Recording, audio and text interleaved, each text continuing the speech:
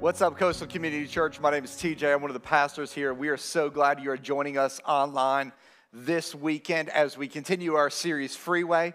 Man, I hope you have been enjoying this series and God has really been speaking to you and challenging you and changing you in some really, really interesting ways. I hope that you've been involved in our Freeway Connect groups. It's been an incredible time with our groups, learning and growing together with other people. We really believe as a church that the best way to move forward and grow in life is together. We believe the greatest life change in your life is going to happen in the context of relationship. And so I hope you've been enjoying this. And honestly, I cannot wait for us to be worshiping again together soon. And before we kind of dive into today, my heart has been so heavy over the last couple of weeks over what has been happening in our nation, what has been happening even in our own community. And most of the time, I'm a guy that I don't like to jump in the middle of conflict. It's just not, like, I don't go looking for conflict. I don't try to be a part of conflicts. But there's things that are just majorly conflicting inside of me. And I've been struggling because what's happening all around us with George Floyd and Breonna Taylor and in the countless other lives really hits home for me. And the reason I say it hits home for me is because maybe you don't know my wife and I very well, but we had the opportunity to foster a child that we thought was going to be our own. And even though he is no longer in our home, he is still our son. And his name is Alexander. In fact, I have a picture of Alexander right here. And this is Alexander. He was actually with me over a couple weekends ago, Shayla and I, and we were here at church as Shayla was doing the pre and post show, and we were in one of the kids' rooms. We were watching church, and we were playing with trains. And we had a great Sunday as a family together. But the reason I show you this picture is because my son Alexander is black. And I'm very aware that I am white. And I've struggled with words of what do I say? How do I say it?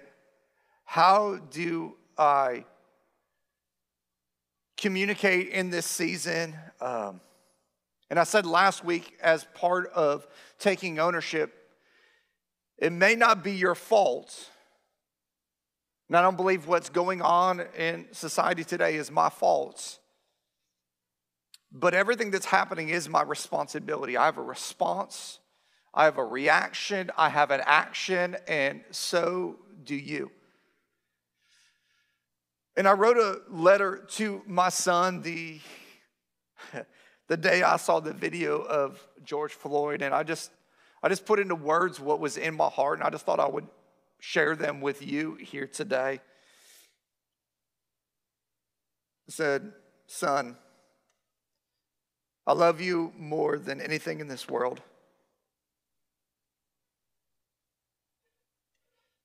I realize that no matter how much I try to set you up with an advantage in life,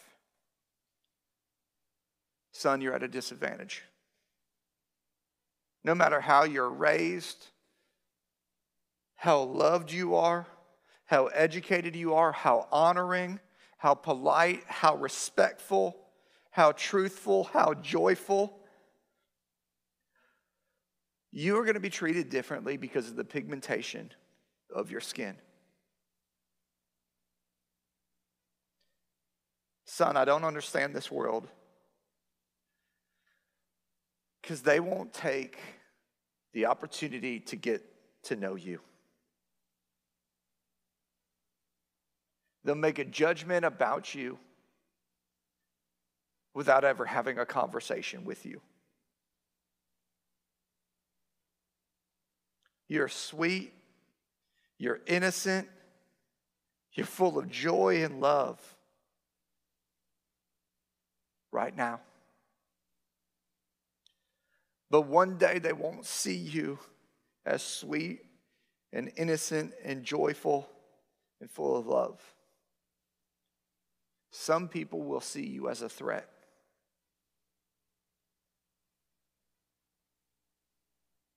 Son, I'm sorry.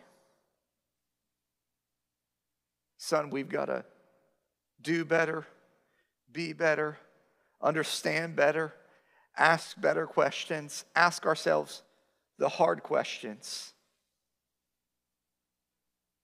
And I make a commitment to you that I'm going to do my best as a father to help educate and help people understand the realities of life that you begin with.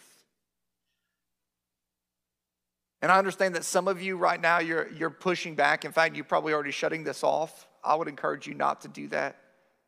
And here's what I know is that you're probably saying, I'm not part of the problem, TJ. I get that. But all of us can be a part of the solution. Every single one of us can be part of the solution because there is no reason this little boy or any other little boy or little girl should start with a disadvantage because of the color of their skin.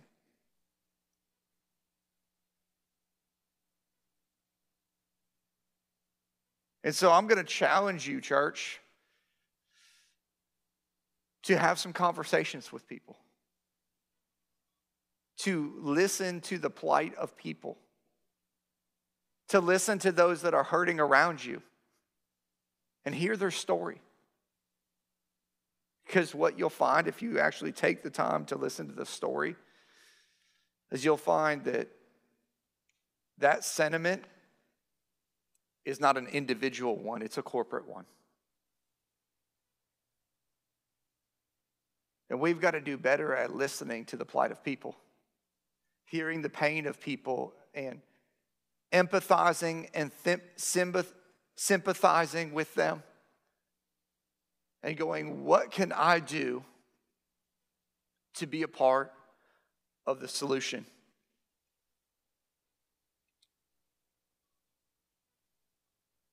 Because here's what I know about our Savior. He never ran away from people's pain. He always ran to it. God does not run away from messes. He sent his very son into it. And if that is the posture of our Heavenly Father, that should be the posture of us as Christ followers. Of how can I dive into your mess? How can I dive into your pain? And how can I help you in this situation? And so my prayer is that you'll hear my heart in this. And I know that I'm not making politically correct statements right now. I'm not very good at being politically correct. Never have been. Don't ever probably plan on being. But what I do plan on being is more and more like Jesus. And my hope for you, church, is that you plan on being more and more like Jesus every day. And I've struggled because I tell myself, I'm not prejudiced.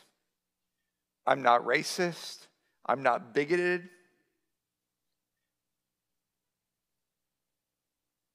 But as I examine things in my life, I realize that there are areas where I fall short in every single one of those. But I'm committing to being better and doing better and listening better and becoming more and more like my Savior. And I want to challenge you to do the same. Now that I've got that off my chest, we're in a series called Freeway. And I know that was super heavy, so I'm going to kind of change a little bit here now, if that's okay with you. And I want to change, and I want to talk about Freeway. And we've been in this process of how do we experience freedom? How do we move forward and live this life of freedom that every single one of us desires in this life? Now, my wife and I, we bought a house about 4 years ago, and when we bought our house, we had all these home improvement projects that we wanted to do. And when we first moved into our house, man, we were all about accomplishing these projects. We probably had 37 projects that we wanted to accomplish. We got in, we did about 35 of those projects. You guys all know what I'm talking about. And there's the last 2 or 3 that have kind of like, we got those first ones done. And then these other ones have just kind of been sitting off to the side like, this was good enough, this was fine enough, this was perfect enough. And we just kind of push them off. But now that we've been in our house for a little bit longer, we're getting to the point where those projects that we have pushed off are no longer just like projects that we should do. They become projects that are like necessary because we've neglected those projects for so long that now they become a problem. Come on, all of you homeowners there that are watching online, I mean, throw up that hand emoji. If you've got some issues with your home that it's easier just to not do anything about, and the longer you let them go, they just seem to get worse and worse and worse until they're not really a project anymore, they're a problem.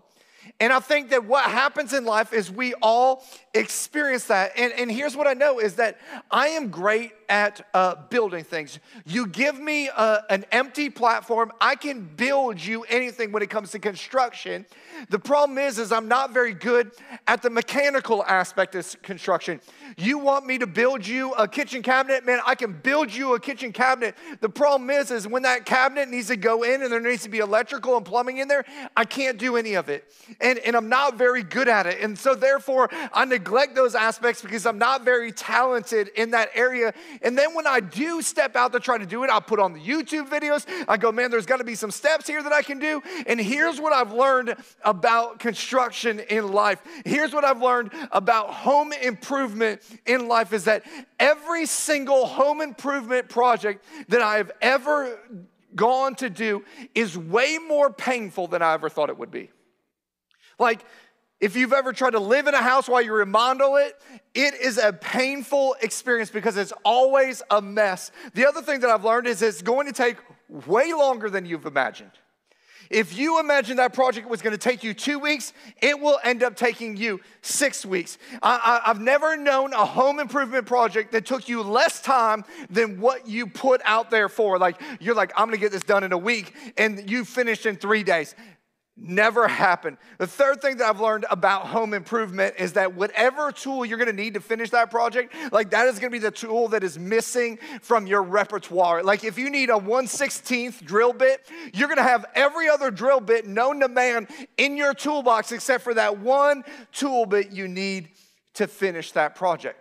And the reason I'm talking about this is because I feel like in this series, what has been happening is there has been this spiritual and soul home improvement project that has been going on in our lives. And God is doing some renovation in our heart. And right in the middle of it, you need to know that it's going to be a lot more painful than you ever expected it to be. And you want to know why? Because God is starting to rearrange some things. He's starting to change some things. He's knocking down some internal walls. He's putting some things. He's taking some things that were in your home out of your home, and he's replacing it with something new and something better. In fact, it's kind of like the old song that Miley Cyrus came up with. He's coming in like a wrecking ball. That's what it feels like in some of our souls. It's like he just swung in and just knocked everything over in life. The other thing I know is that, man, it's taking a lot longer than we ever thought it was going to take.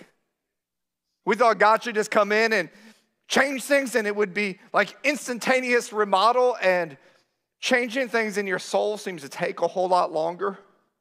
It's more like not a week or a month project, but like a lifetime project. And number 3 is that you just don't seem to have the right tool to fix yourself.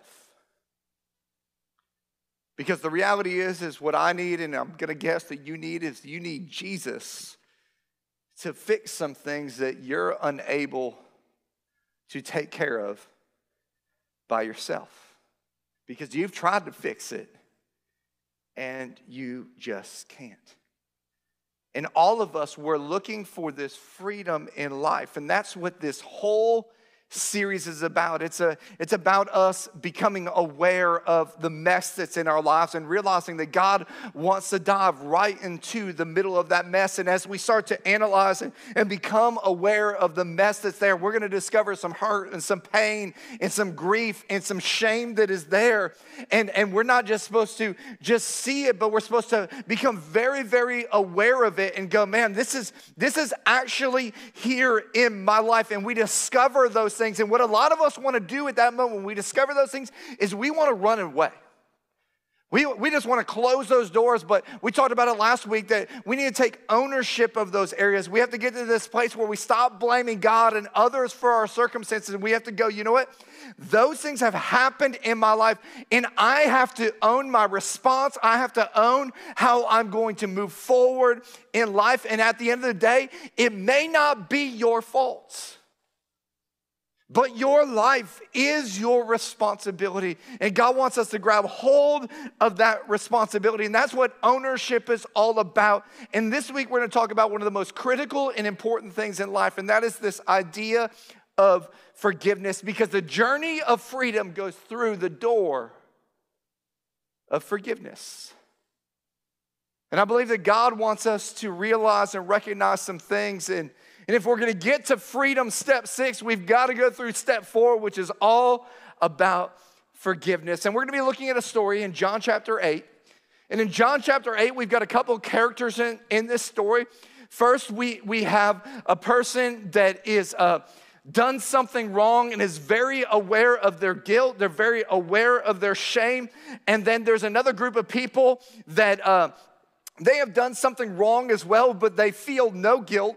They feel absolutely no shame. And then you have Jesus, who is right there in the middle of both of these groups, speaking to both sides of the story. John chapter 8, starting in verse 2, it says this: "At dawn, he appeared again in the temple courts, where all the people gathered around him.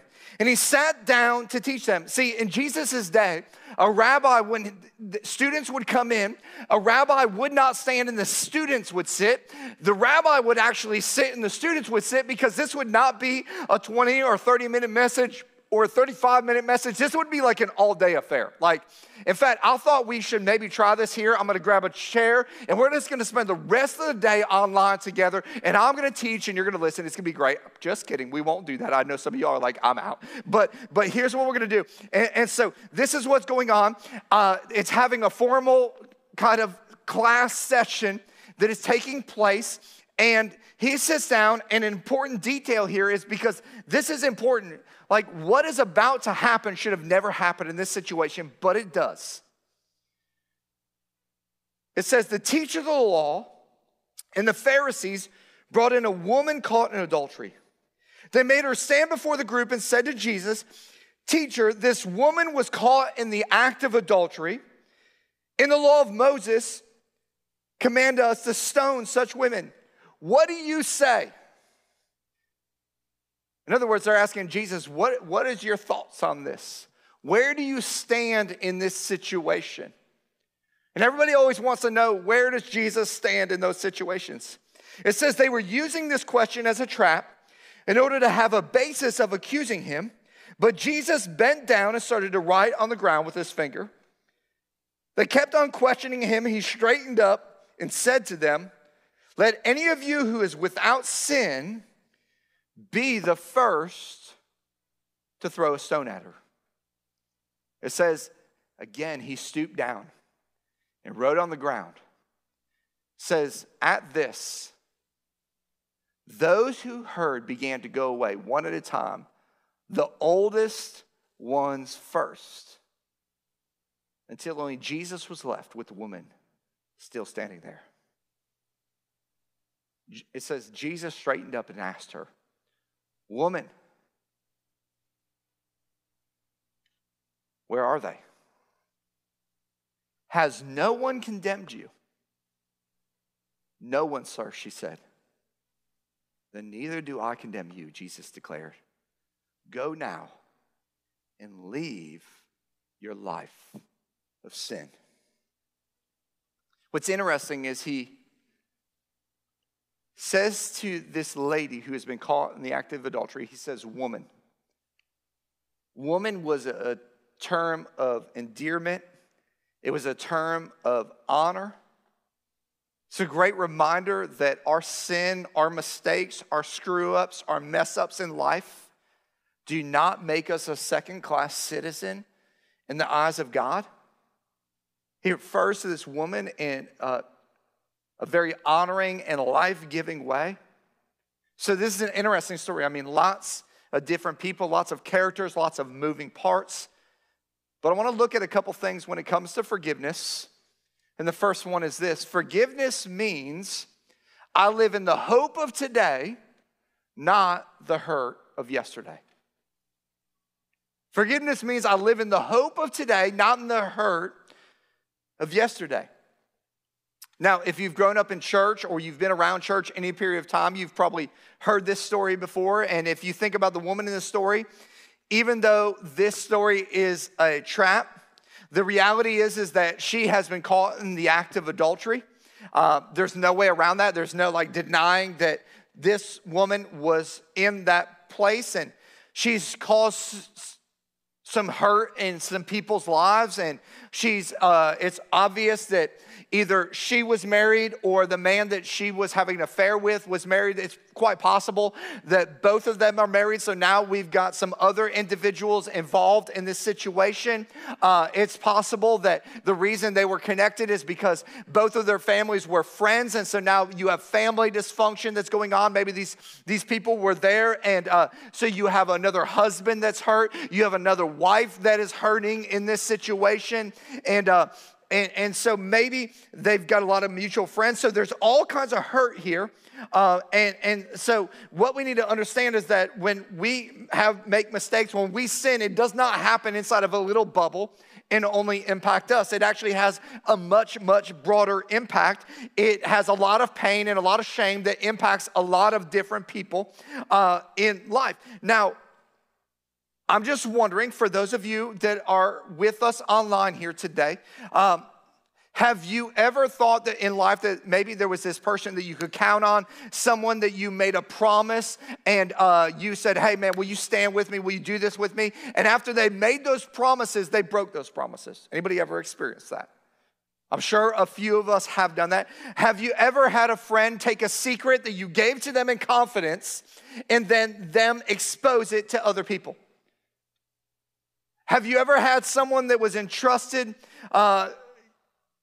you entrusted something with them to care for it, and then they broke that trust and they hurt you in some of the deepest ways? Maybe you've had a business partner who gained your trust and then exploited you. What I know is that if you live in this life long enough, there are going to be some people that will hurt you. What I know is that if you live on this earth long enough, there are going to be people in life that will eventually betray you. The crippling reality of being human and being a part of society is that people will hurt you, and if you don't do something with that hurt, that person that hurt you is going to assault you for the rest of your life whenever that thing comes into your mind. And what some of us have done with hurt and with pain is we have tried to manage that hurt and that pain and that bitterness without extending forgiveness to the person that hurt you. And the hard thing about all of this is that it's really, really easy to be justified for your hurt because they really did hurt you. You may feel like I have every right not to forgive that person who hurt you. But what you need to know about that bitterness that is stemming and growing and being cultivated in your heart is that that bitterness and that hurt and that pain will contaminate everything. It will not stay just in that little box that you put it in that is just for that person that hurt you, because that deep hurt and that root and that bitterness cannot just be kept to an isolated situation. It spreads to all of your relationships, and left unchecked will eventually destroy everything in life that is important to you. Sometimes you don't forgive people for their sake. You forgive other people for your sake. You forgive others for your freedom. And understanding that how God has received you and how he has forgiven you will allow you the power to forgive them. And so many times we forget about the fact that God has forgiven us of so much that we need to continue to extend that forgiveness to other people. Because God says, man, I'm gonna forgive you, despite of how you've treated others and done. I'm gonna give that to you. And the power to forgive only comes through the realization of how much God has forgiven you. It's easy to forgive others when you realize how much you've been forgiven. That's why Ephesians chapter 4, verse 32, it says, be kind and compassionate to one another, forgiving each other, right? Just as Christ, God, forgave you.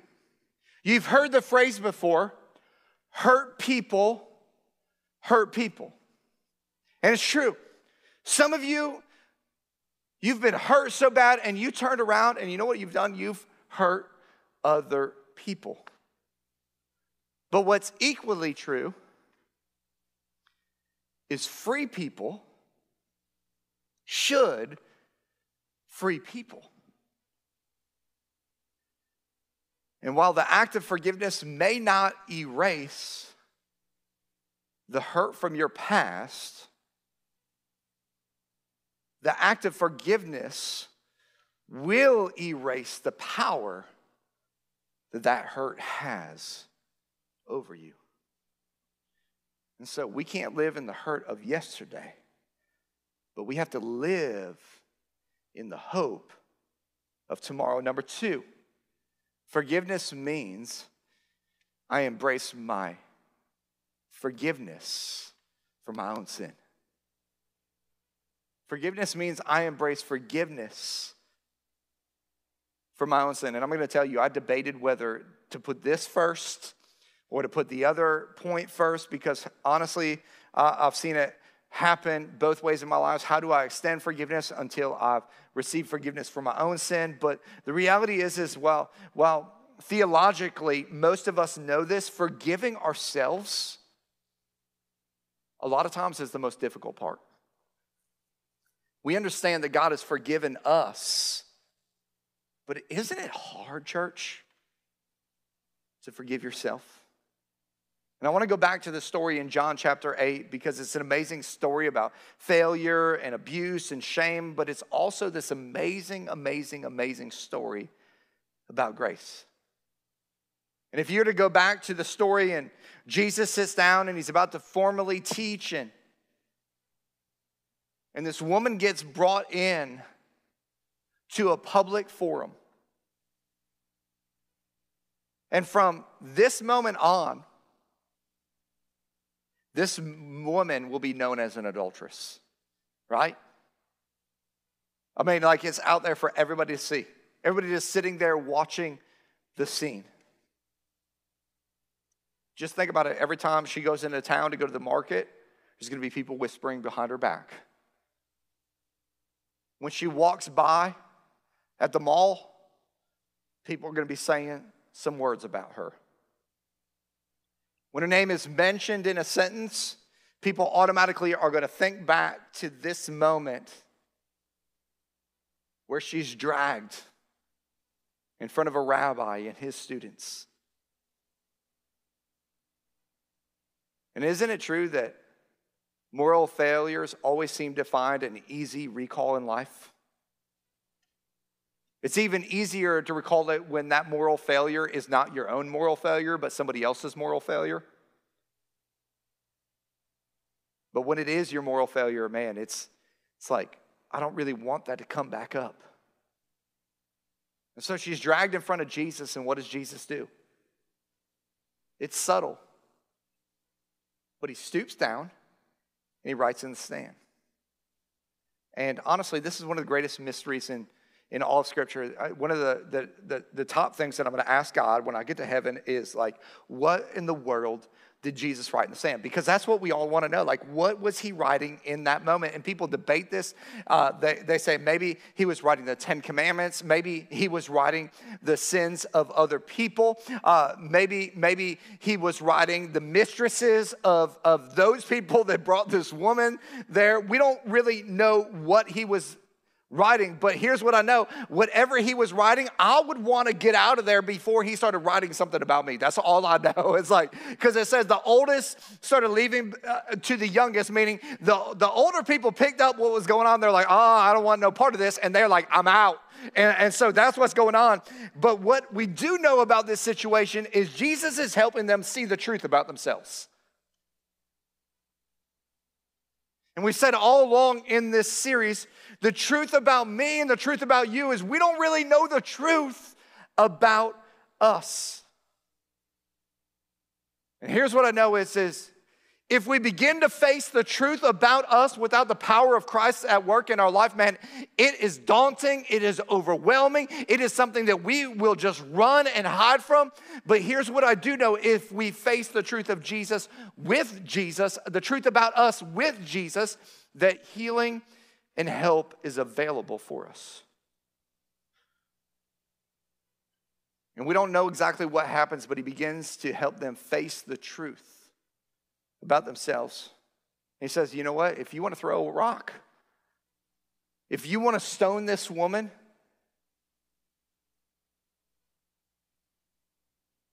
for anybody that hasn't messed up, you go ahead and toss the first stone.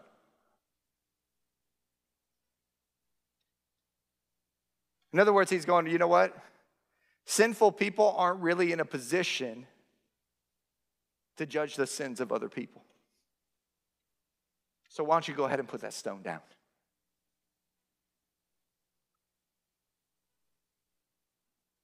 And one by one, they start dropping the stones.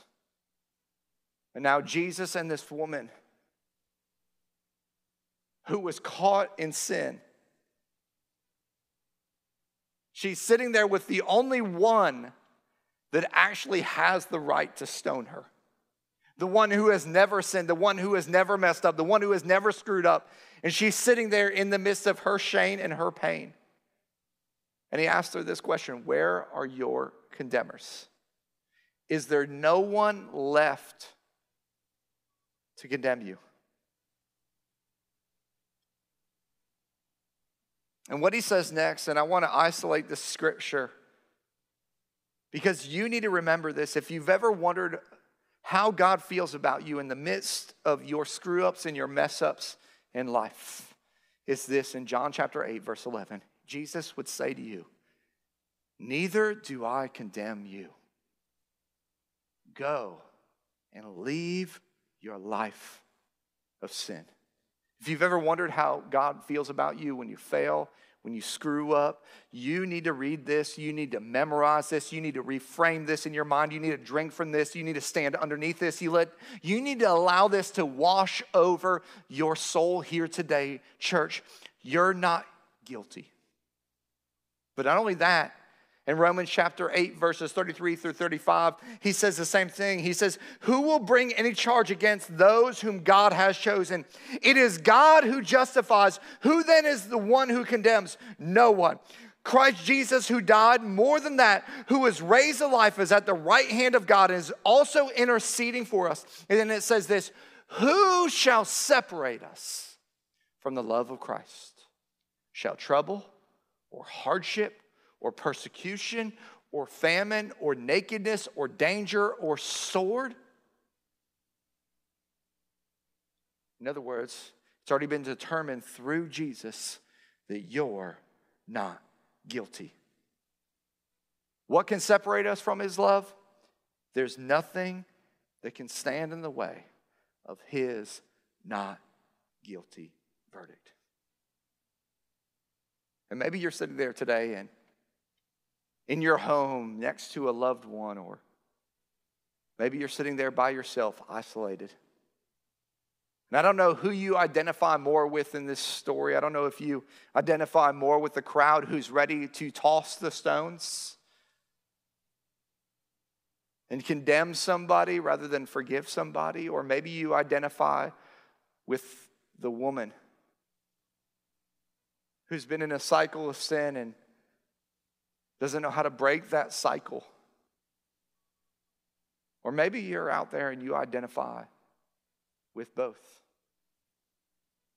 Because even though there's some stuff that you feel guilt and shame over, you tend to pick up rocks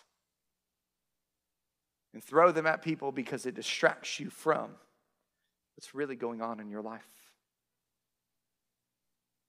Let's just say here today you identify with the crowd and you're having a hard time getting over the fact that somebody has hurt you.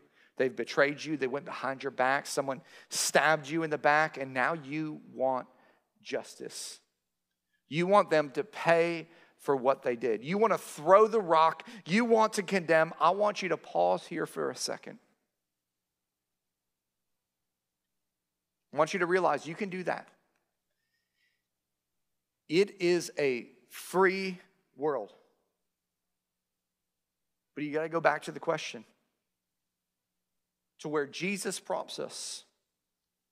He who is without sin cast the first stone. Maybe today you need to think about that, and you need to ponder that. Maybe this is the prompt you need to put that stone down that you're carrying, maybe against your mom. Maybe it's against that abusive spouse. Maybe it's from that teacher. Maybe it's from that person that broke your heart in that relationship. Maybe it's from that coworker that kind of submarines you so they could get that job promotion that you were due for.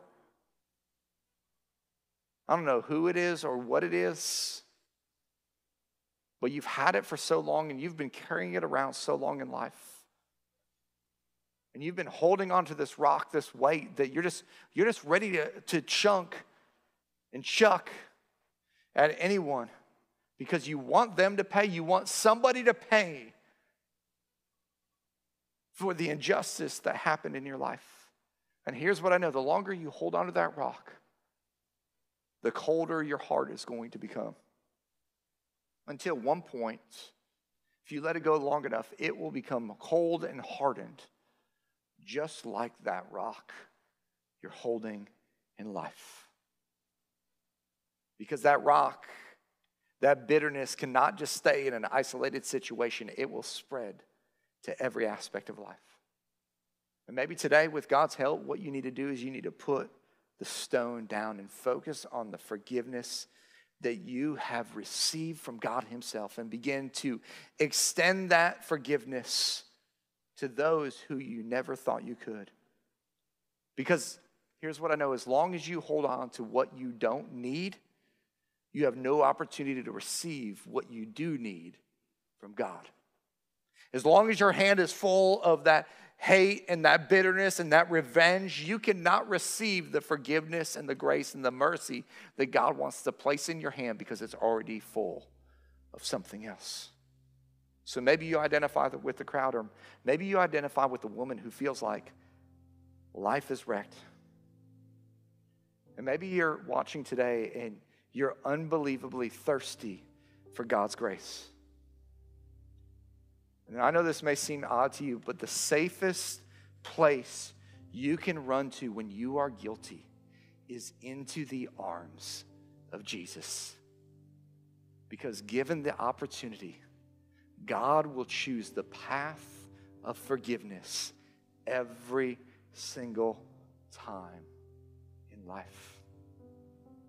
I think God's got a message for you today. And it's not a message that's written in the sand. It's a message that was written on the cross. And he's not writing it with his hand. He's written it in his blood. And it's not just a message of not guilty. It's the message of you're not guilty. And some of us today, what we need to do is we need to place that rock at his feet. Some of us, we need to place our guilt and our sin at the feet of Jesus. And Jesus paid the price so we could have the opportunity and the availability to receive his grace and his forgiveness. And all we have to do is let go of what's in our hand to receive it from him. Will you guys bow your heads and close your eyes with me online, right there where you are? I want to just give you a second to reflect on God's forgiveness. Because I got to believe that there's some of you that are watching online right now.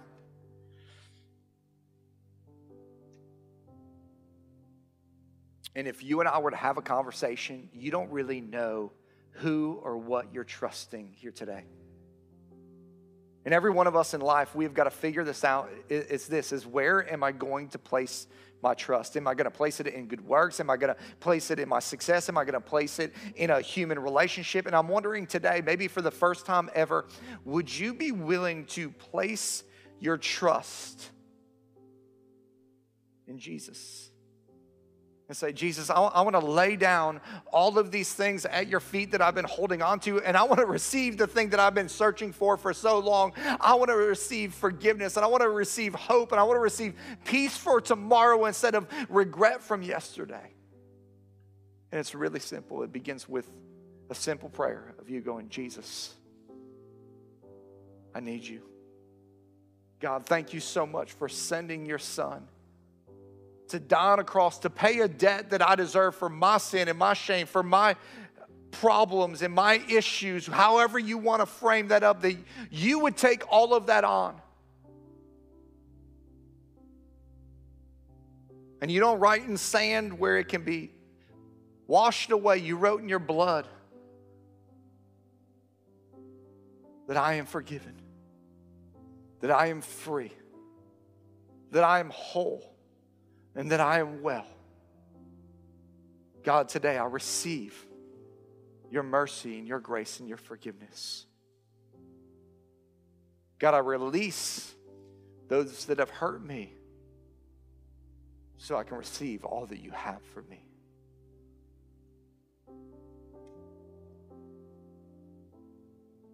It's in Jesus' name that I pray. Amen.